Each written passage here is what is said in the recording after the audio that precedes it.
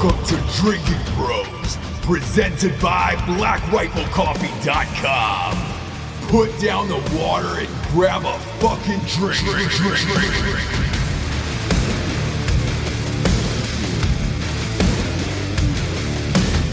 Welcome to Drinking Bros.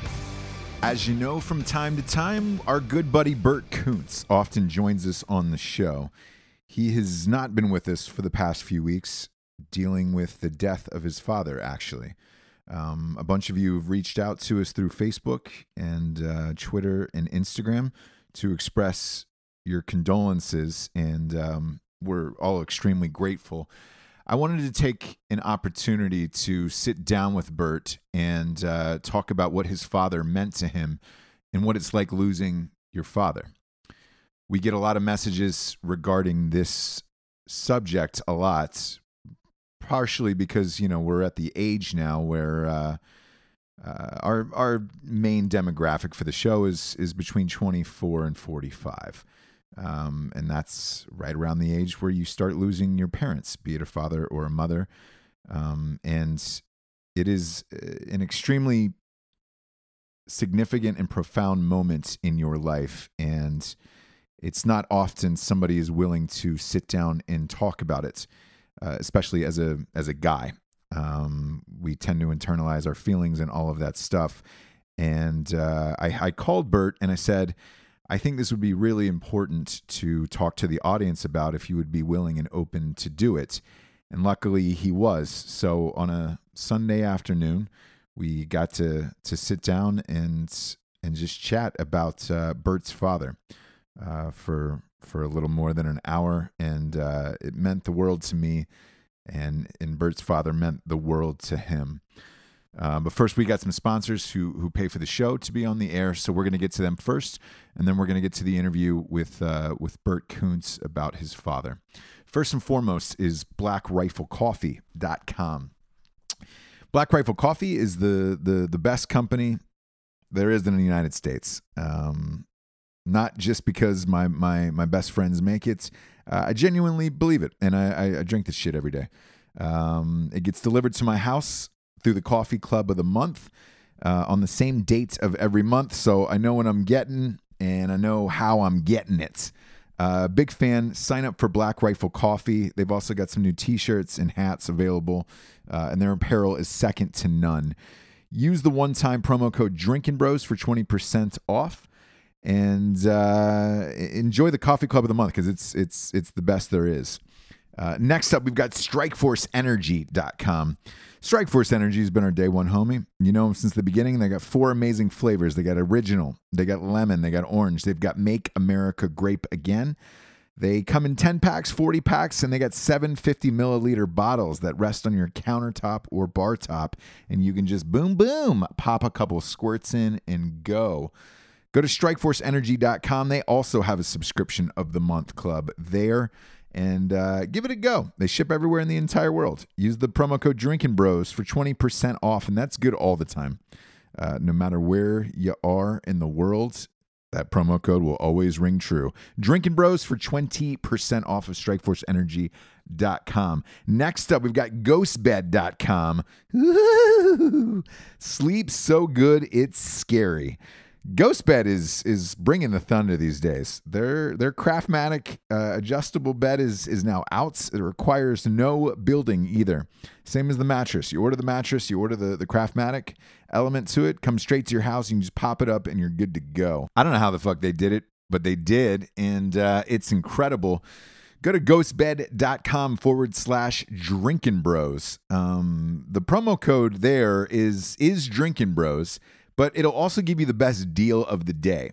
Usually their deals are fuck better than, it used to be like $50 off and 2 free pillows, which is fucking amazing. But now, I mean, they're giving away deals of like $200 to $400 off. So go to ghostbed.com/Drinkin' Bros. Type it in, get the deal. They got a new mattress too. That's a cool mattress. It's about 15 degrees cooler, in case your wife is jacking up the thermostat on you. It's a great fucking deal, and they have a pay-as-you-go plan, so you're not busting your nut all at once. You're getting very, very short intermittent nuts to get your mattress. Ghostbed.com/Drinking Bros will give you the best sleep of your life. Next up is Grill Your Ass Off. Grill Your Ass Off. A lot of people have been hitting us up saying, dude, we get the seasonings, man. Ass eating season's over. It's grilling season. It's grilling season to get back out there. I love all of their seasonings, but I gotta say this. They just started selling jerky maybe like 2 or 3 weeks ago, beef jerky, and it is fucking phenomenal. It comes in 4 amazing flavors. It's like $6.99 a bag, or like $25 for all 4. But it is the best. Big fan of their beef jerky. I would highly go there. They also have a subscription to the month club. Their beef jerky sold out after that last show. Fuck, man, I think it sold out in like a day. Everybody's loving it. So they've restocked. They're back up and going. Buy their beef jerky. It is fucking fantastic. Grill Your Ass Off is a veteran-owned company as well, and I really, really dig what those guys are doing, and I use their fucking seasonings around the house when I'm cooking and my wife is cooking. And a big fan of Grill Your Ass Off. Use the promo code Drinking Bros for 15% off. Fantastic company, fantastic dude that runs it. Big fan of their whole shit.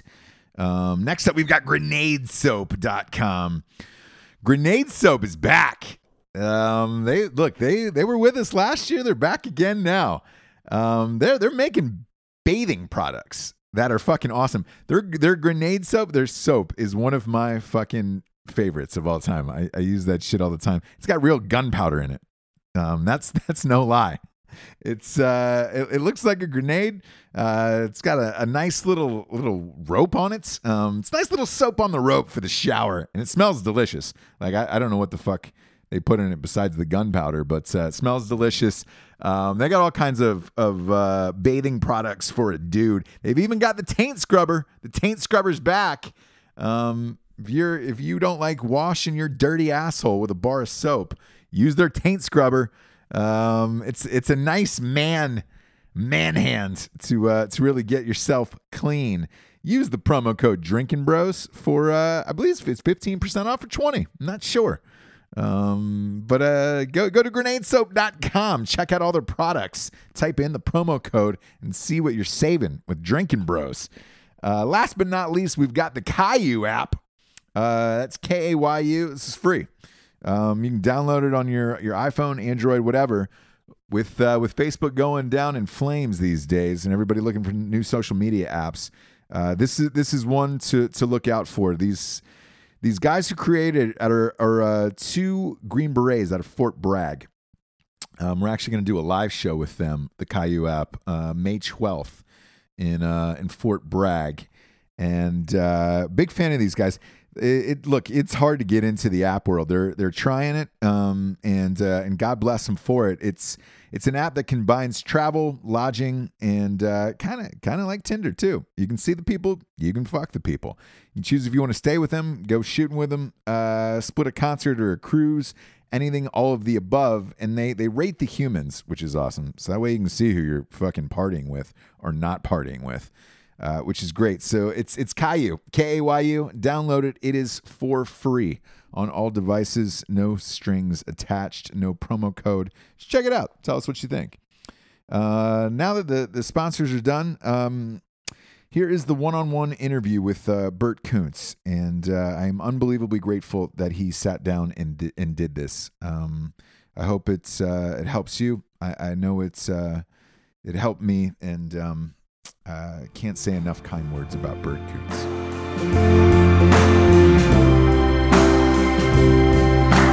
I wish that I could float up from the ground. I will never know what that's like. Bert Kuntz, how are you, buddy? Doing good, Ross. How are you? I'm well. It's a Sunday afternoon. It's nice to spend a Sunday afternoon with one of my beef fries. Yeah, it's good. It's been a while. I've been off the Drinking Bros radar for a little while, kind of sorting some things out personally. Good stuff.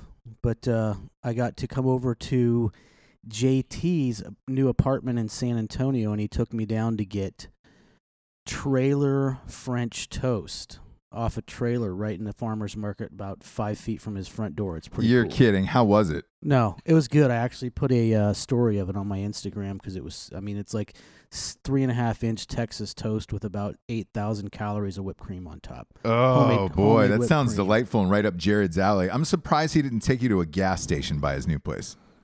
He didn't. We actually sat down and ate breakfast at another place. The French toast was like a dessert because that's how JT rolls. I finish eating my meal, and he's like, you can get takeaway French toast like 7 feet from my front door.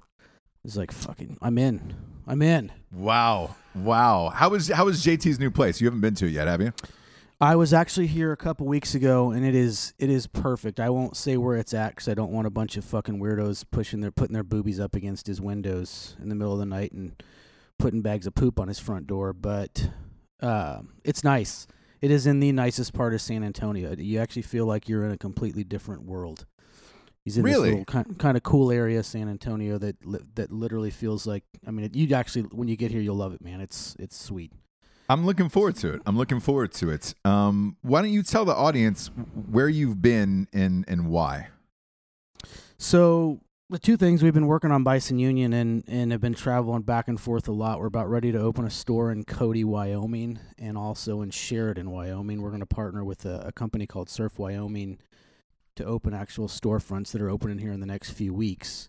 Oh, that's awesome. And then the other one is why you and I had started talking about this week, and I think that's what we're talking about here on the podcast is my dad passed away unexpectedly a couple weeks ago. So it was out of the blue and shouldn't have happened so soon, but it did. So that's one of those things that you just don't expect to happen. And I've been out of the military for a long time, so I've kind of been away from that kind of tragedy in my life, and it kind of hit me by surprise, to say the least. Yeah, I can imagine. I lost my biological father in 2010, and that's kind of why I wanted to sit down and talk to you today and do this one-on-one interview with you. A lot of the questions that we get in our Drinkin' Bros inbox on Facebook are, hi, I want to nominate my father for Drinking Bro of the Week because he recently passed away. As a man and as men, I think we're conditioned and, for lack of a better word, to kind of compartmentalize and maybe not speak out so much about what it means to lose your father. And I called you right after I'd heard the news, and I asked you if you would be so kind as to sit down and talk about it. And I just figured it would help a lot of people who are going through the same thing, because it will happen at some point in your life, and chances are it is going to happen unexpectedly. It happened to you, and it happened to me. Where were you when you found out the news? It was actually, it was kind of weird. I actually had just left the house. Candace and I were at home, and I ran to the store, and I'm guessing it was probably 10, 11 o'clock at night, and I got a text from my mom, and I was driving in my truck, and we live up in the mountains, so I couldn't call her back, and she said, give me a call when you get a chance. Need to talk. And then, I didn't call her back, and I went to the store, and then I was driving back from the store, and she's like, I really need to talk to you. And I ended up calling her, and it was just the last thing I would have expected. My parents had been divorced for a while, so my mom calling me and telling me that, it just again, I don't think anybody's prepared for it unless you know that it's a process that's coming, like a terminal illness or something like that. You can't prepare for that moment, especially with a dad. Like my dad to me was a superhero. Like my dad smoked 2 packs of cigarettes for 50 years. The guy never went to the doctor. Like he went to the doctor 2 times, I think, or 3 times in his whole life. One time he burned his arm pretty bad, working in the garage, and then the other 2 times were for heart attacks. So he was just that guy. And his first heart attack was at 45. He smoked 2 packs of cigarettes a day, worked 100 hours a week his entire adult life, and even having heart attacks and stuff. Like my dad had a heart attack, and 3 weeks later he was back working, like full full on work and doing stuff. So it was, for me, it was like, man, you just, I don't know, most guys out there, I think, probably look at their dads, especially in America, look at their dads, and your dad's invincible. Like, your dad can do no wrong for most people. And I know that's not the case for everybody, but it was for me. So... Yeah, I think it is for, if you have a close relationship with your father, I think it is that, where, everybody puts their dad on a pedestal and they can do no wrong. There's a few times in life with your father where, that mean a lot. Obviously when your father passes, I think the first time you see your dad cry, I don't know if you've ever seen your father cry. I've seen my dad cry maybe once or twice. That was a big deal. And then, usually at some form of pride over an accomplishment you've had as a son to your father. How old was he when he passed? He was 72, and it's kind of a funny story. I did see my dad cry once, and it was right after I got my Green Beret. And it was kind of funny because it was tears of happiness for him, and he cried, and then he literally looked at me and he said, "God, I thought you'd be dead or in prison by now. I can't believe you got a Green Beret." But that's the kind of guy my dad was, and I think part of that was true. I got a GED. I hated school. I was not a good student, and it's not that I wasn't smart enough to be at school. I just fucking hated going to school. I wanted to be outside shooting guns or riding dirt bikes or doing anything, I just wasn't a school guy. So when my dad saw me, finally get a Green Beret and was at the graduation, that was it. And it was just kind of a couple tears, and he wiped his eyes away and he said, "Man, I can't believe you did this. I thought you'd be dead or in prison." I'm How amazing was that feeling, by the way? It was good. It was really good. My dad was, I think, in one thing, like the Drinking Bros, I've been following a lot. And for the Drinking Bros that don't see me a lot, I'm not officially...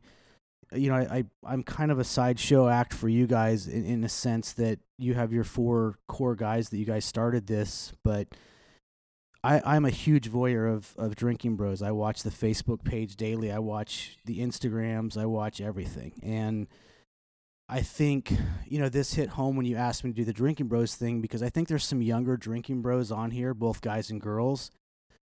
But I think most of the Drinking Bros, as I watch this, are probably like 35 to 45 years old, or 30 to 45. I don't know. You'd know better than I would, but this is not unusual right now to have, like, my father pass away. It's become a common occurrence to me. And when my dad passed away, I made a couple posts about it, and the amount of people that said, "Man, my dad passed away a year ago, 2 years ago, or my dad passed away 6 months ago." I'm talking hundreds and hundreds of messages, but I think we're just, as a group, we're kind of at that age. Everybody's kind of 25 to 35 to 45, and our parents are, 50, 60, 70 years old. So, our demographic for the show is 24 to 45, and that it's in that range of when you do start to lose your parents. Unless you were had at 15 years old. This is the range that everybody starts to lose a mom or a dad. However, I found, at least, nobody really man-wise wants to talk about it with one another. No, and I grew up in that kind of house. My dad was that guy. We talked about everything. My dad was about as humble as you can get, and I think you and I were texting back and forth, and then we got on a phone call and we're talking, and I think in my whole life I only saw my dad, get upset with a few people. He just wasn't that guy. He never wronged anybody in his life. He started out in downtown Seattle as a stock boy at Sears and did that typical blue collar, American transition from blue collar to white collar in the automotive industry. He started out as a stock boy, worked his way up to what city, by the way? This was in Seattle. It was downtown Seattle. And Seattle was much different back then. We're talking, Seattle was a blue-collar city. It was a fishing and longshoreman and a blue-collar city. It wasn't the tech Seattle you see now that should probably be burned to the ground and start over again. But that's just my opinion. But that's a lot of people's opinion. But Seattle was different back then. There was First Ave in downtown, and it was all piers. It was all shipping boats coming in. It was all fishermen going out of the harbor. Like it was a different city. So my dad grew up in Portland, not Portland, but Beaverton, Oregon, in the logging areas, and then Seattle. But he started out as a stock boy at Sears Roebuck and Company, and did that typical route of being, working his way up to assistant store manager to regional manager, and then eventually crossed over to a company called Western Auto and did the same thing, regional manager, district manager, regional manager, and then he worked his way up to executive vice president of a company that had, 7,000 stores around the world. Wow. Which was not, and he was not a student. He had no college. He had a little tiny bit of college education, a community college for a year, but just worked. And he was one of those guys, like I said, he smoked 2 packs of cigarettes a day. He ate meat and potatoes, and he was not a healthy guy. I'm actually surprised he lived to be 72. But just the quintessential American. He had 4 kids by the time he was 25, and he was the manager of an automotive store. And he was one of those guys. Money was always tight for a long, long time, and then he worked out of that. And we were never rich or extreme. Like we never had a lot of money, but he always provided for every one of his kids. And I found myself. I'm shifting gears here a little bit, but, I find myself doing that now. Between Candace and I, we own 3 companies, and it's, we work a lot. And people see us on Instagram and we're traveling and doing stuff, but that's the thing that hit me the hardest was we're rocking and rolling and have these companies, and we're partnering with guys like you guys and Black Rifle and, other companies, and we're working 100 hours a week and doing this, and I've become my dad, so to speak. But that lifestyle prevented me from spending more time with my dad. Your lifestyle or his? Mine. Gotcha. My dad's been retired for a long time and was living in Kansas City when he passed, but my lifestyle, it's like, I would talk to my dad every other day, and it's like, how you doing? What are you doing? I need to come out to Salt Lake, or you need to come here. And it was, that's the, and I'm going through this regret and grieving process in my head now, but it's like, oh, I'm busy. I'm doing this or that, or I'm going to Sheridan, or I'm going to Texas. And I look back on that now, and it's like, man, people ask me, in the last couple weeks, a lot of people have asked me, hey, what can I do for you? And my first answer is, spend more fucking time with your dad. Like, I would give up all 3 of our companies and every fucking penny I have right now for a week with my dad. Like, I really would. And start all over again. Like, I'd fucking be a fry cook at McDonald's. I'd give it all up right now to have one more week with the guy, because I didn't spend enough time with him because I was wrapped up in my own ego and my own company and my own bank account. And it's, man, it's a tough one. When was the last time you saw him? It was about 4 months, which is way too long. I mean, the guy's a 2-hour plane flight away from me. And it was 4 months, and I think a lot of people do that.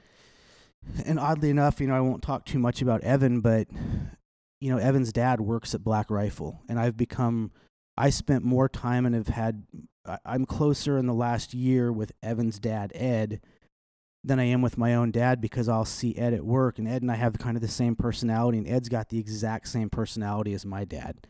There's just no filter, no bullshit. If you guys, Drinking Bros, ever get a chance to stop by Black Rifle, it's cool seeing Evan and Matt and JT. But if you're there, ask if Ed is there and meet Ed for 5 minutes, because you get a quintessential, unfiltered, real, honest American, which you get with Evan, Matt, and JT too. But if you get a chance to meet Ed, the guy's owned fucking 10 logging companies and construction companies. He's done everything. He ran the largest nuclear facility in America, like the op side of it.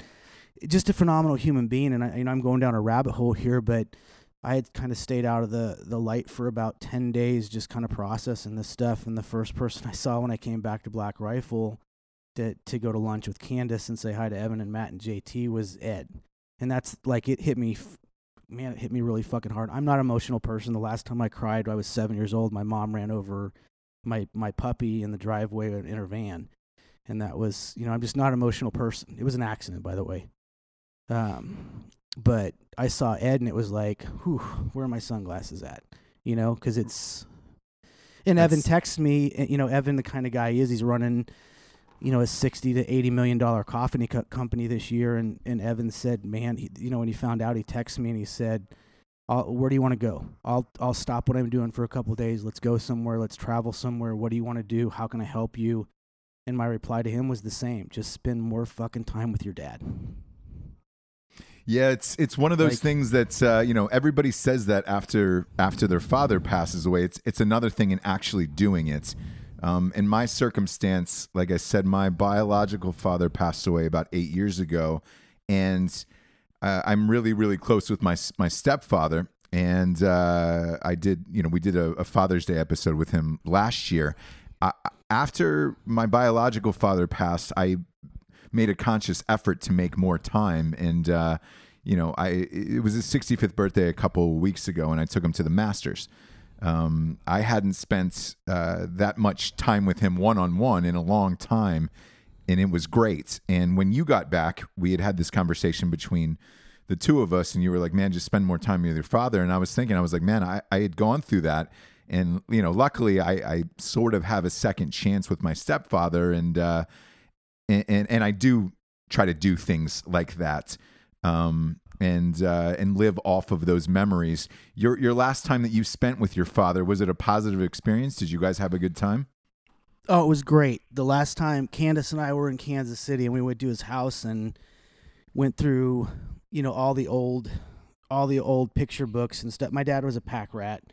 He kept everything. He had all of his Navy uniforms and everything still in bags and dressed hanging in the closet. Like, he's just that guy. I like that, by the way. Because then you can go back and at least see and touch and feel everything that your father did in this life. Like, I enjoy that. I don't know if you did. Well, that's it.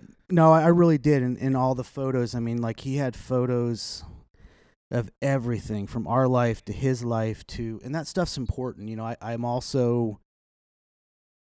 my name, I'm the third, so I carry my grandfather and my great grandfather's name. They skipped my dad, so he had all that information. And like my grandfather was, who I have the same name as.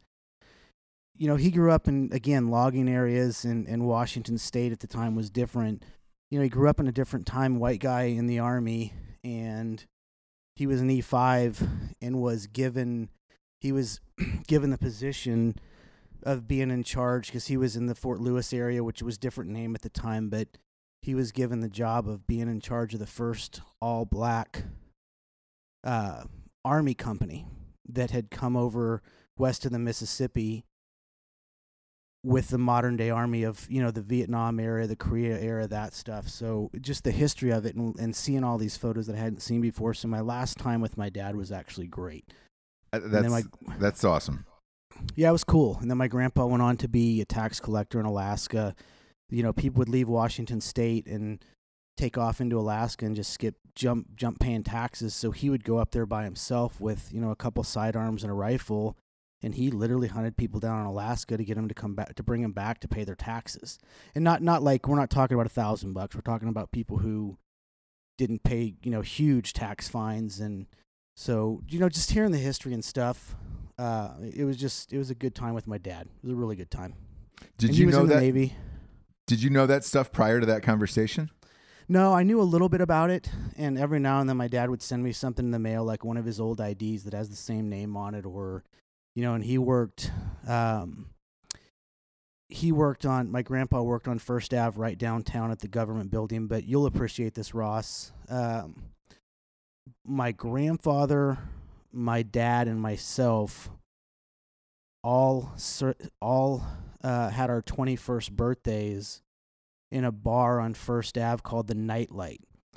And where this comes in, yeah, so we all three celebrated our 21st birthdays at the same bar. And you'll appreciate this, because it's the bar that has the train in the bar, and River Phoenix filmed a movie there called The Dogfight.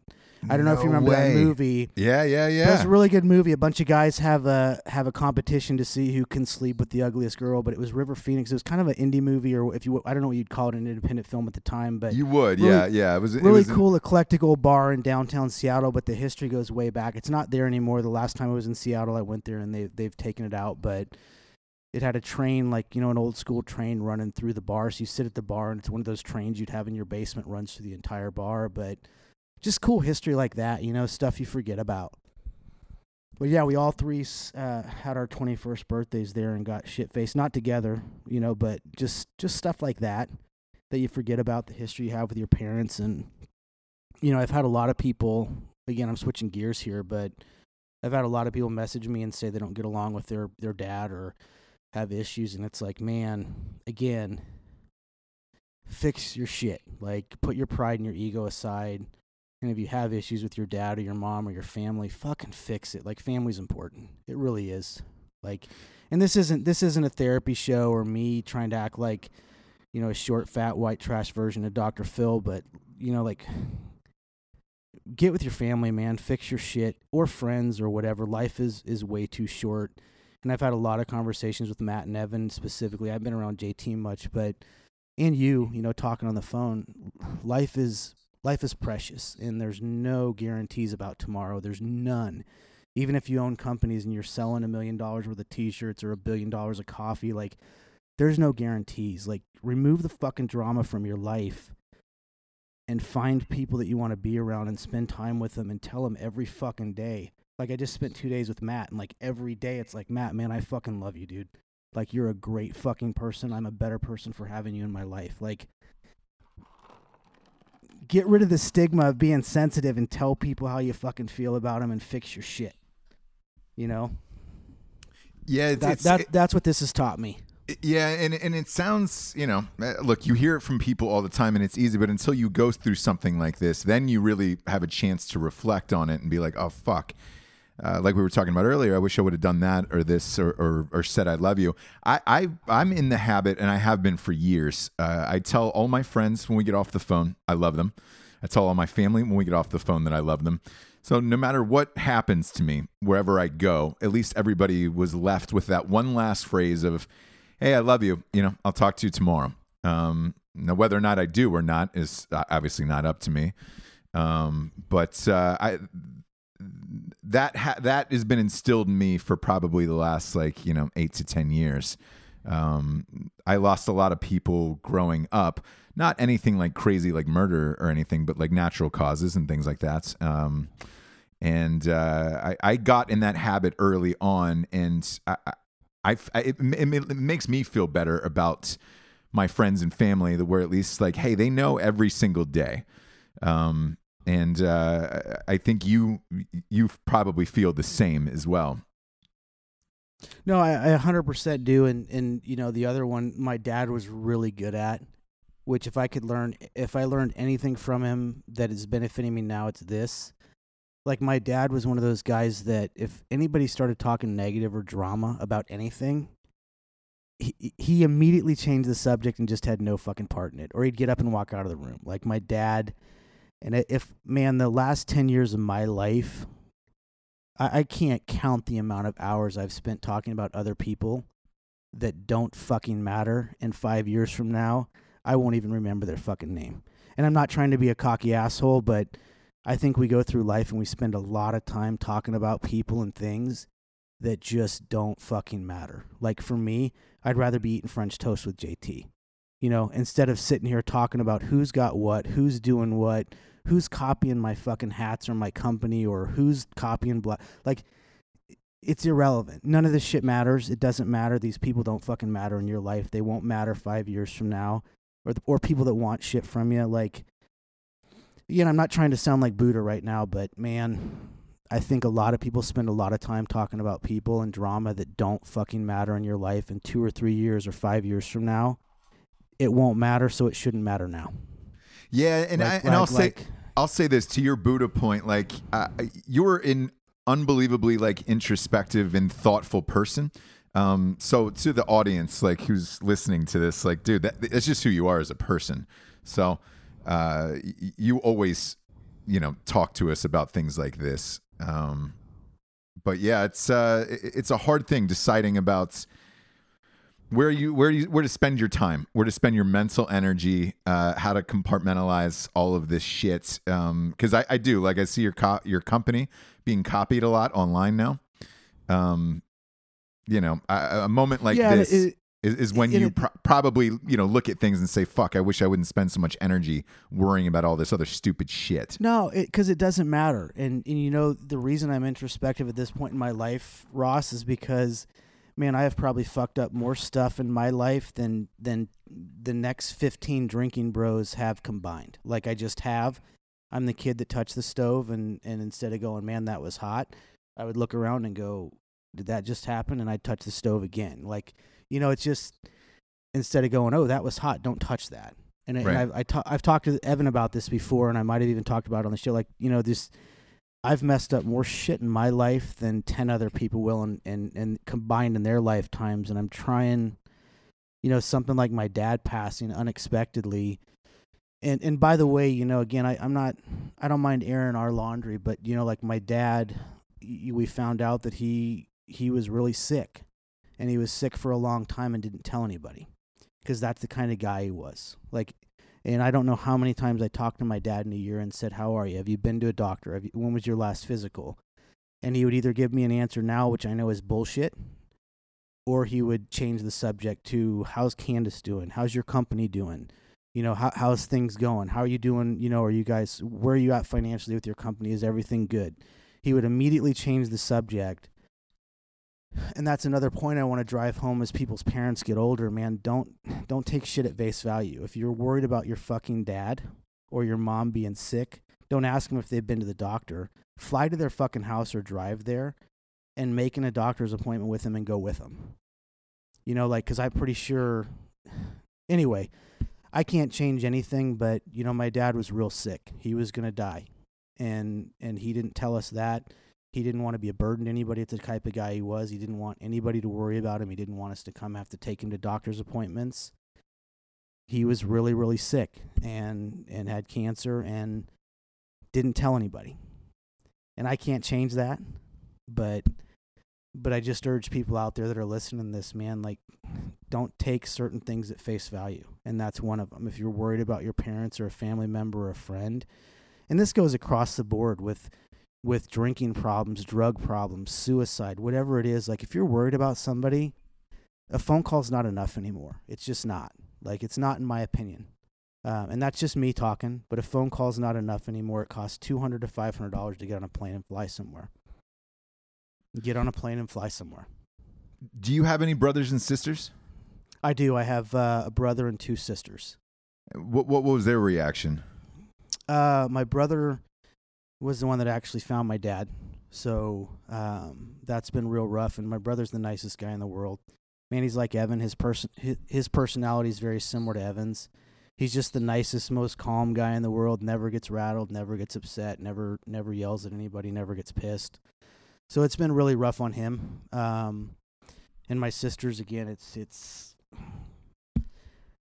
nobody expected this, and our dad gave us everything we ever wanted. We never went without. We never had to worry about our rent being paid. We never had to worry about food. We never had to worry about getting school supplies, or if we wanted to play sports. Like, again, we weren't wealthy, but we never had to worry. We never had to worry about anything, and that was because my dad worked 100 hours a week. So, again, everybody looks back on it and you go, man, yeah, I wish I would have done more stuff with my dad. I wish I would have gone fishing more, hunting more with my dad, but he was working all the time. But you look back on it now and go, the reason he was working all the time is because he didn't ever want his kids to go without food, without clothes, without the things they needed, without an education. Again, I fucked it up, and I ended up going to college at 35 years old at Texas Christian University, but I could have gone anywhere I wanted if I wasn't such a shithead. I could have gone to any college I wanted to and majored in anything I wanted to if I was smart and would have just graduated from high school. And my dad afforded me that opportunity, and I pissed it away and found myself at boot camp. So, it's looking back on it. Is that a regret for you? I don't really regret much in life. So no, I wouldn't change it. It's made me who I am now. And I think I appreciate things a lot more, whether it's the boots I'm wearing on my feet or the truck I drive. Like, I think I appreciate it more than a lot of the other people I grew up with that, went to college and got the internship and got a job. And I think I value money a little bit more than they do. And I think I value, certain things and hard work more than they do. And I'm not better than them. They're not better than me. Like, I'm not, but I don't regret that. I think going through those trials and tribulations, which I caused on my own by being a shithead, have made me appreciate things a lot more. Because every day that I skipped high school and every day that I wasn't in college and every day that I didn't pay attention was 5 more days of work and a $10 an hour job to get me where I am now. If that makes sense. Yeah. Absolutely. Why do you think you were such a shithead? Because like it'll seem odd. It seems odd to me to hear it, and it'll seem odd for the Drinkin' Bro audience to hear it. Simply because I mean, you and Evan and Matt and like I don't know a harder working, nicer, more humble person than you. It's super shocking to hear that you were a shithead growing up. Like I didn't know that. Oh, I was, man. I didn't like school. Like that's what it all came down to me. I didn't like school. I didn't like cliques. I didn't like, I didn't like school. School to me should have been pretty simple. Like, you should just go to school and work and learn and then go home and I didn't like everything that comes with school. That all my friends and like Candace and I went to the same high school, and Candace thrived. Like, she loved going to school and having conversations with people and having a social life. And for me, I just didn't. I mean, school was great, but I didn't enjoy it. I didn't want to be at school. I would have much rather been walking in the woods with my dog, looking for arrowheads, or again shooting BB guns or fishing. Like, I didn't want to be sitting in a classroom being told what to do. And I think that probably is what it all comes down to is I had a complex with authority figures. Like, I don't, and still to this day, you can ask Evan and Matt. I've worked for them on and off for the last year. I'm not very good at being told what to do. And I don't mind saying that. It doesn't, I didn't like being told what to do. Right. And I didn't like cliques, and I didn't like, I didn't like cliques. I didn't like, people trying to keep up with each other. I could have cared less what I wore to school. I could have cared less what car I drove to school. Like, I just didn't. To me, it wasn't fun. And I grew up in South Kansas City, and half my high school was, farm and ranch kids, and the other half was really wealthy, well-to-do kids, and everything in between. And I just didn't enjoy it that much. Did you get good grades? Did you get good grades growing up? I didn't get good grades growing up because I didn't want to be in school, but subsequently, I got out of the military and went to TCU and had a 3.9 GPA. And that was at a pre-med. That was a pre-med, doing a pre-med pipeline, a pre-med school pipeline in biology and physics and you name it.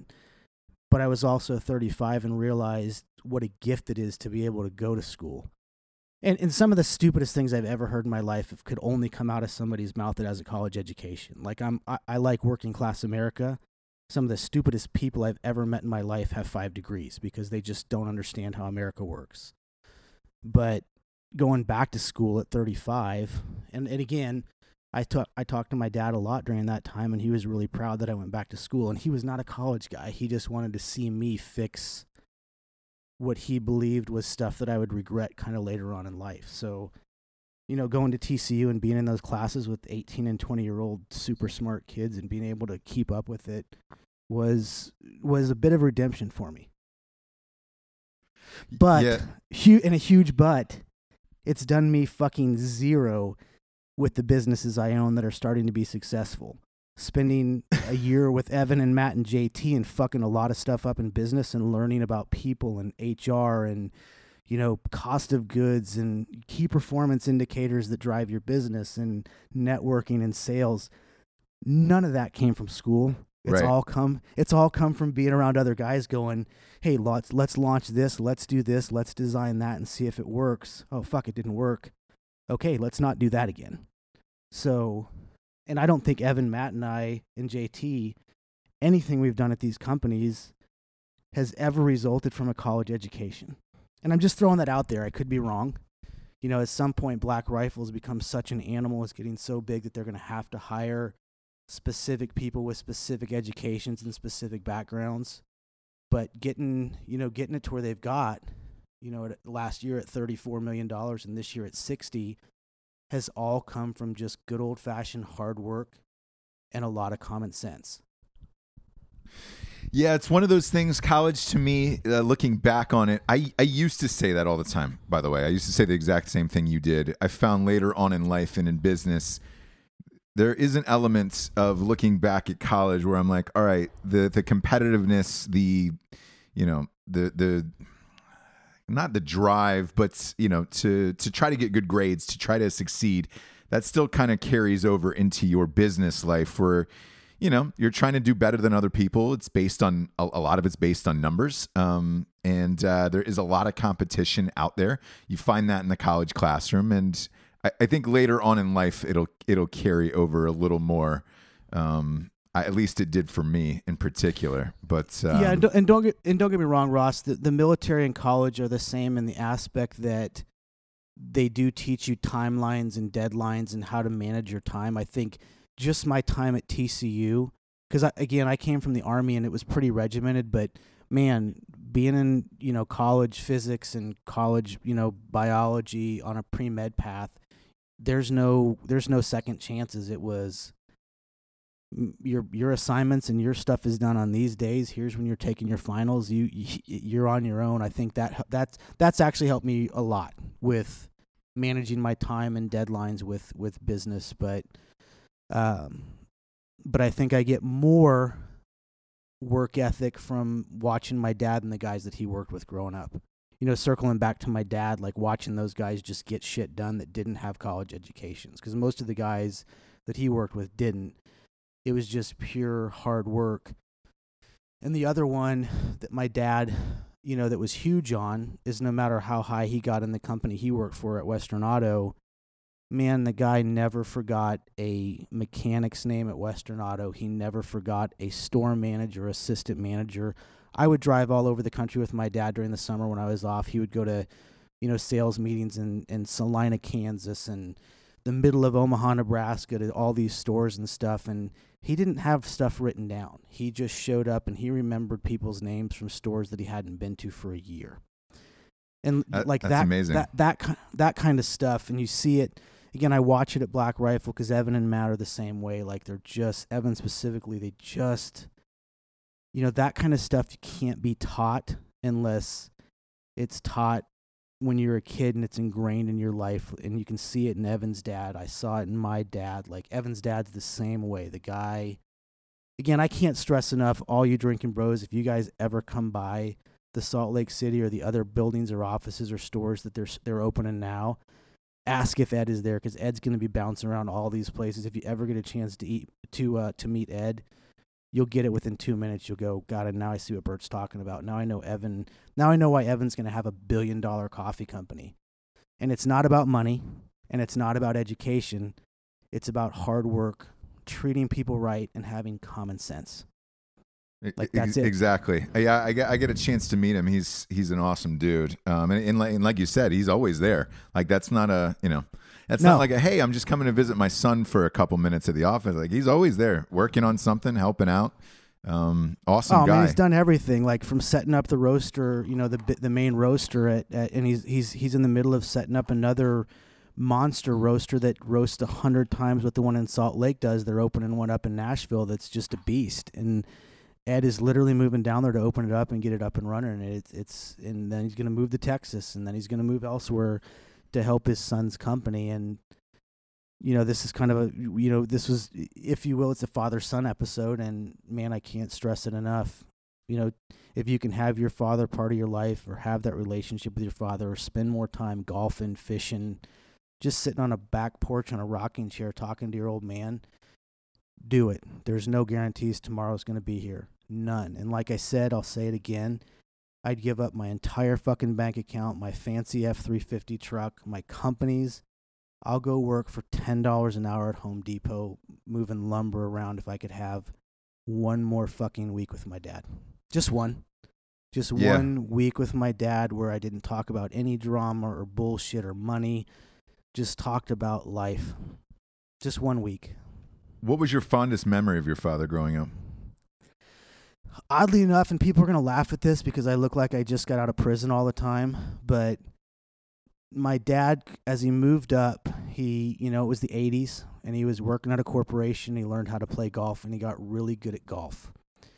So that's the only time I could spend with my dad. You know, on every Saturday and Sunday, he played golf with all his buddies, and I had to learn how to play golf. And I ended up at one point, I was a scratch golfer and was, playing every chance I could there for a while. I even stopped hanging out with anybody else in high school for about a year and a half, and it was my dad and I every night would go hit balls at the driving range. We'd play golf on the weekends.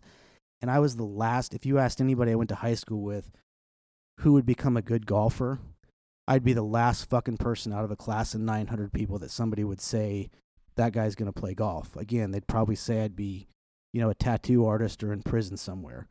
But I started playing golf with my dad and got, golf is a phenomenal game. It's the hardest game in the world. I know it's a little bit foo-fooey and there's a bunch of bullshit and, it's what? It's not, man. It's a big mental game too. Like it is. It's the hardest. I mean, you're putting a 2-inch ball in a 4-inch cup from, 1,000 yards. It's just, it's one of those things. It's a tough game, and it's one of those games where you can compete with other people, and that's what it became for my dad and I. And I had a relationship with my dad. Like, I call my dad on the phone up until, the day he died, and it was like, hey, dickhead, how you doing? We had that relationship, and none of my other siblings did. And we got that. We played golf, and that was our thing. So I know, it sounds kind of funny, but that was our deal. And we played golf. We'd go play 36 holes every Saturday and Sunday. And then, we'd try and hit balls and stuff when we could. But, golf, it became a competitive thing. And that's why we had so much fun. It wasn't about being on a golf course and drinking, iced tea and lemonade and wearing fancy pants and, hanging around a bunch of rich white people. It was about competition. Like every fucking hole, everything we did, we bet each other. And it was, when I started making money, I was only making 10 or 12 bucks an hour, but, so losing $100 to my dad on a Saturday, and it wasn't like, oh, hey, you lost $100, you only make $10 an hour, you don't have to pay me. It was like, before we even got in the car to go home, give me my fucking money, and it was. Who won out of you two most of the time? He beat me for a long time, for several years, and then I became a better golfer than him. And he never caught up to me after that. And it was, still to this day, if he was here, I'd probably whoop his butt. But but that's another thing. And, it's that competition. We just always had it, whether it was shooting tin cans in the backyard with BB guns or playing golf or, riding go-karts at Lake of the Ozarks or whatever. Like man, my dad, we had that competitive spirit. It was like, hey, even if it was him and I and 20 other people around, he would look at me and go, I'm going to whoop your ass. And he's like, no, I'm going to whoop your ass, old man. That's like, great. You're old and you're fat and you're slow and I'm about to beat you. So, and that was, just that kind of relationship. So that's my fondest memory with him was fishing and golfing and shooting, even like I said, using Red Ryder BB guns and shooting bottles and cans in the backyard. It was super competitive, and that's my best memory with him because I think it made me who I am today. You mentioned earlier that your brother and sister weren't as close to them to your father. Why was that? No, I think they were close to my dad. They're just different personalities, and I think anybody that's got I'd say probably 3 or more siblings in their family, there's just, when you have 3, 4, 5, 10 kids, we grew up in Kansas City, so we had a lot of Catholic friends and that had 10 siblings. And when you get to a point and you have, more than 2, 3 siblings, there's just, you go through these relationships, and psychologists and people study that stuff, but the oldest one has a similar personality in every family. If you took 10 families in America with 4 kids, the personalities are all the same. And I was the baby, so I did get babied. My mom paid more attention to me. I spent more time with my parents because my older brother and sisters, I was the last kid, so they were worried less about me bumping my head in the house and more about just spending time with me or, doing stuff with me, if that makes sense. The first kid, they're worried about everything and protecting them and this, that, and the other thing. And then by the time you get to 4 kids or more, it's like, man, you can run around the house with bottle rockets and Roman candles, and Right. shooting them at the dogs, and it's like, oh, that's Bert, that's the youngest. that's our little one. So I just think I had a different relationship. My relationship was purely, about relationship and personality, and not about, raising kids. Do they have kids? If that makes sense. Yeah, it does. It does. Did do your siblings have children? They do. I've got one of my sisters has 2 kids, and my brother's got a little one that's about 5 years old now. Did your father ever ask you why you and Candace decided not to have kids?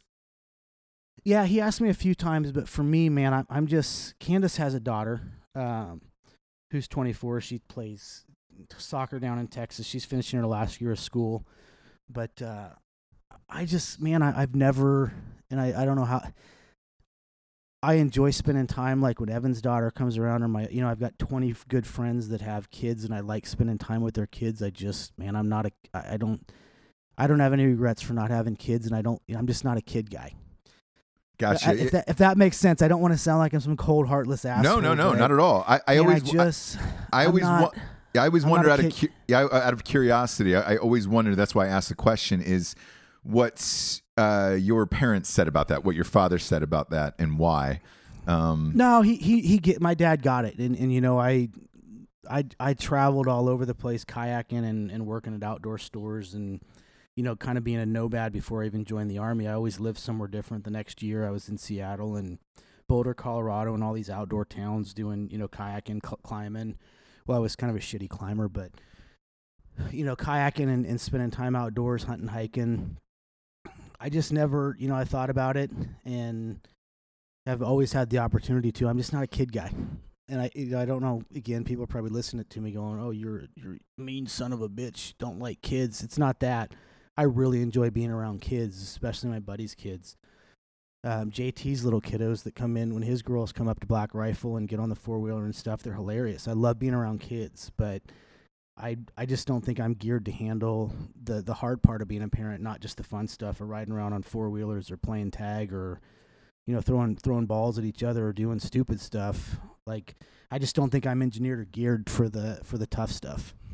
Yeah. No, because growing up, I remember my grandparents were old school, and they would be like, "Oh, when are you gonna get married and have kids and everything else?" And it's usually a big topic of conversation amongst family, in particular, parents or grandparents. And I was just curious as to what your father thought about that, or if he ever said why you're not doing it. He asked, and my mom still asks me, and it's like. I guess to throw it out there, I'm selfish. I want a cabin on 1,000 acres in the middle of Alaska that you can only access by a float plane. I want a place in Montana that's got cattle on it that has a river on the property. Nothing fancy, but stuff that you got to make that choice. Do I want to pay for college educations and cars and deal with kids for 18 years, or do I? I guess what it comes down to, if I have to be honest about it, is I'm just selfish that way. I would rather I have things I want to do on this planet before I leave, and having kids right now is not one of them. And again, it's not a huge deal. Like, some people look at it as a huge deal. I don't. One of the celebrities we had on in one of those LA episodes had asked me a few years ago about having kids versus not having kids, and they brought up the topic of like, man, selfishly, I just want to focus on my career and all that other stuff, and I was like, it depends on the individual. Like, look, there's times where you're not missing anything. There's times where you are missing something, but it's up to that person. Yeah, I definitely do. The one that gets me, I played baseball growing up, and my dad was a really good baseball player. He was, an all-state baseball player in high school, and he, who knows what would have happened to him if he didn't have 4 kids by the time he was 25. He was a really, really good baseball player. And I got his athletics, and on my best day was an average baseball player, but I enjoyed it. So there are times when I'm like, Matt and I were driving with Noelle and Candace in Springfield, Illinois yesterday, and we drove by a baseball field, and they were playing, club teams are playing baseball, and it does hit me like, God, man, some of my best moments were playing catch with my dad, or having my going to big games and playing on 3 different baseball teams, and so I do go through that.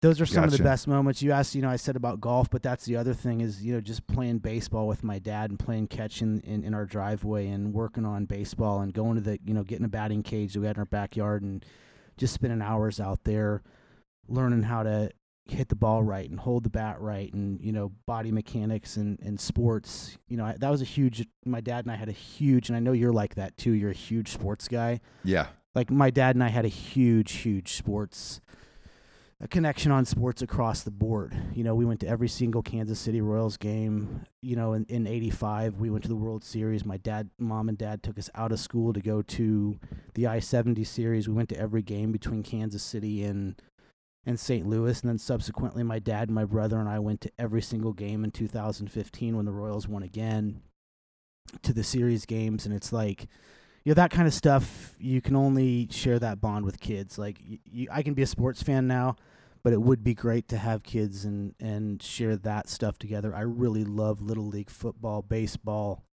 Like, that's America to me. Like, that right there doesn't get more American than sports with kids in America. It just doesn't. It's so pure. There's no money involved. There's no bullshit involved. And I had that with my dad. It was just for the love of the game. Not to steal not to steal a cliche, cheesy line, but that's what it was. It was for the love of baseball. And you had to have been psyched that the Royals won one last championship before he passed. Yeah, that was a big deal. And my brother, even after that, the last few years, my brothers had Chiefs and Royals season tickets. We've had them for 35 years. You could buy them back in the 80s. You could buy season tickets for a year for $500. And my brothers kept them for a long time, so he and my dad got to go see the Chiefs and Royals. They went to every Chiefs game the last few years, even when it was 20 degrees outside. My dad's, so that was great. You can't. That's awesome. Again. What was your father's biggest accomplishment? My dad's? Yeah. Did you ever ask him that question? Being a business owner yourself, the same as him, did you ever say, "Hey, Dad, what was your biggest accomplishment?" Yeah, I think there's no doubt about it that his biggest accomplishment was the position he achieved at the company he was at. Again, to work, it's not like me right now, and he was blown away by it. Like, how many hats and T-shirts and bags of coffee are you selling? He couldn't understand it. And he's like, and you just started this 18 months ago or 2 years ago when I would talk to him about it.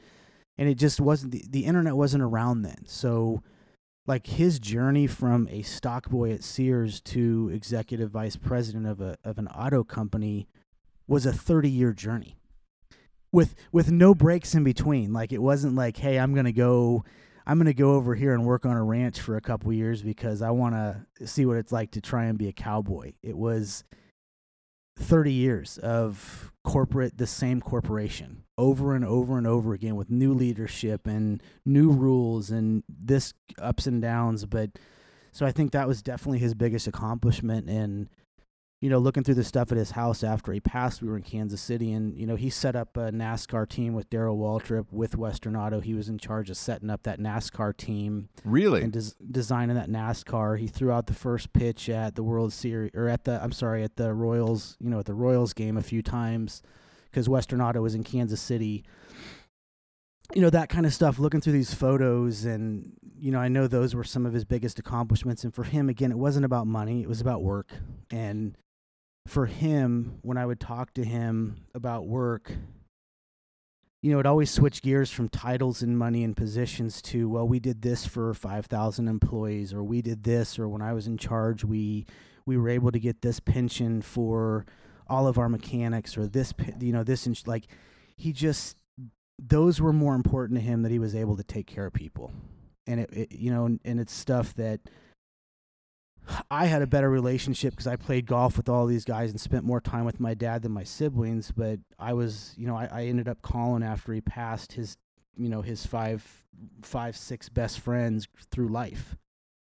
And they all ended up being multi-hour phone conversations about the things my dad had did. And it was all stuff like that. Like, Bert, your dad almost got fired because he told the chairman of the board at Western Auto to fuck off because he was about to take money, about to remove money with the Sears deal that was going to cost people a lot of, pension people a lot of, at the bottom of the bottom, your lower level employees were about to get fucked. And it's like, that kind of stuff, when you hear that stuff about your dad, and it's stuff that I'd never heard before.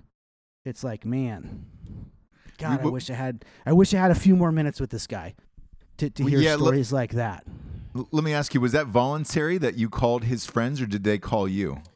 No, I called them. I really love that, by the way. I don't believe that I've ever heard that from somebody. I really love the fact that you did that. How amazing was that experience? It was great. And one of them I'm going to play golf with in Florida here in a few weeks, and the other one I'm going to meet next week in Montana to go fly fishing. And these are guys that my dad, went to high school with, or, the guy I'm going to play, Greg, in Florida that I'm going to play golf with, he and my dad worked at Western Auto together for 28 years. And, and the other one is hearing guys like this say, Bert, and these guys were stoic. These are like 1970s, 1980s, auto industry guys that I don't remember them ever having emotion. And it's funny. One of them, the guy's name is Greg, and I'm telling a story. The first time I met him, I'm sitting in my dad's office in downtown Kansas City, and I must have been 7 or 8 years old at the time. And I was sitting on a couch, and he came in and to shake my hand, and I sat down. I was still sitting on the couch, and he squeezed my hand so hard and stood up and pulled me right into his chest and was right in my face. And the guy was like 6'5", and I'm like a 7-year-old kid, and he's squeezing my hand so bad that he hurt. And he said, this is America. If a man ever goes to shake your hand, you stand up and shake his hand. And I wanted to cry. I'm a kid, and I'm like, oh shit, I just fucked up. And I wanted to cry, and I look over at my dad. My dad's just smiling and shaking his head, and Greg left the room. My dad was like, stand up to shake a man's hand. This is America. Take your hat off when you greet women, that kind of stuff. So these guys are stoic guys. So to hear them talk about my dad and say, Bert, I love your dad. And Greg said it. And I've never heard the guy say the word love, but he's like, man, I love your dad. I loved your dad like no other man. Your dad and I worked together for 28 years. My kids and you guys grew up together. Our wives were best friends. Your dad did more good stuff and put himself last every time with the company. To hear that stuff, and I don't think this is somebody trying to make me feel better about my dad. I think they're true stories, but to hear that about your dad is, man, it's worth its weight in gold. Yeah. You can't put a price on hearing stuff like that. Oh, no, not at all. And it's amazing because, to me, I didn't know many of my father's friends, so I didn't have that opportunity to call them or speak with them afterwards. I wish I would have. So the fact that you got to do that was pretty amazing. And I'm going to try and spend time with these guys. Again, man, history matters, and you guys see our company, and you see Black Rifle, and we talk about American history all the time. We talk about history, but the people around us right now are making history. And again, my brain's kind of going all over the place because I don't talk about stuff like this very often. But man, enjoy the history around you and don't get caught up in bullshit. If anything of this episode can resonate with people, it doesn't matter how much fucking money you have. It doesn't matter how good looking you are. It doesn't matter what your fucking Instagram likes are. It doesn't matter the material things you have in your life. And I know this sounds cheesy, but fucking find what makes you happy and do it, and spend time with people that don't want anything from you, don't need anything from you, that just want to be your friend and be around you, and spend time with them, because tomorrow is not guaranteed. It's not. No, it really isn't. And I appreciate you doing this episode today. Before you came on, we had talked, and obviously your father is going to be Drinking Bro of the Week. I wanted to ask you personally, to somebody who had never met your father, how would you sum him up as the Drinking Bro of the Week and what he meant to you? The best way that I can sum it up is, looking back on this over the last couple of weeks, I'm going to try and take on all of his good qualities. He was just a good human being. Again, he would have given anybody the shirt off his back tomorrow, today, whatever you needed, he would help anybody. And man, I got a reputation around here and everywhere else I've ever worked of being kind of an asshole. And man, I'm trying to change that, and this helped me. And that's, that to me wraps up who my dad was. He was never an asshole to anybody. He never tried to look tough. He never lied or embellished anything. He never tried to look better. My dad drove the same beat up. The guy was making a lot of money for salary, but he had 4 kids. He would have rathered us have, you know, a nice house than to have a nice car. And he would, you know, he drove a Pontiac. I don't even remember what it's, a Pontiac Grand Prix SSE or something. He drove this shitty Pontiac car forever, for like 10 years. And he could have bought, at the time, he probably could have bought any car in America, but it just didn't matter to him. Like he didn't care what anybody saw him drive up to work in. He didn't care. He just got out of the car and he treated everybody throughout the day like a human being, whether he was the CEO of the company or a stock boy. And I think that, to me, there's not enough of that anymore in America. Everybody's in a race. Everybody's trying to look good. Everybody's trying to impress everybody else. And it's just, not everybody, but it seems like that's the theme right now. And I'm really bad at it. Like I'm really bad at it. And I'm trying to get better at it. So that kind of wraps it up for me on my dad. Awesome. Just trying to be more like him. Awesome. Well, hey, Bert, I appreciate you taking, an hour out of your Sunday and sitting down with us.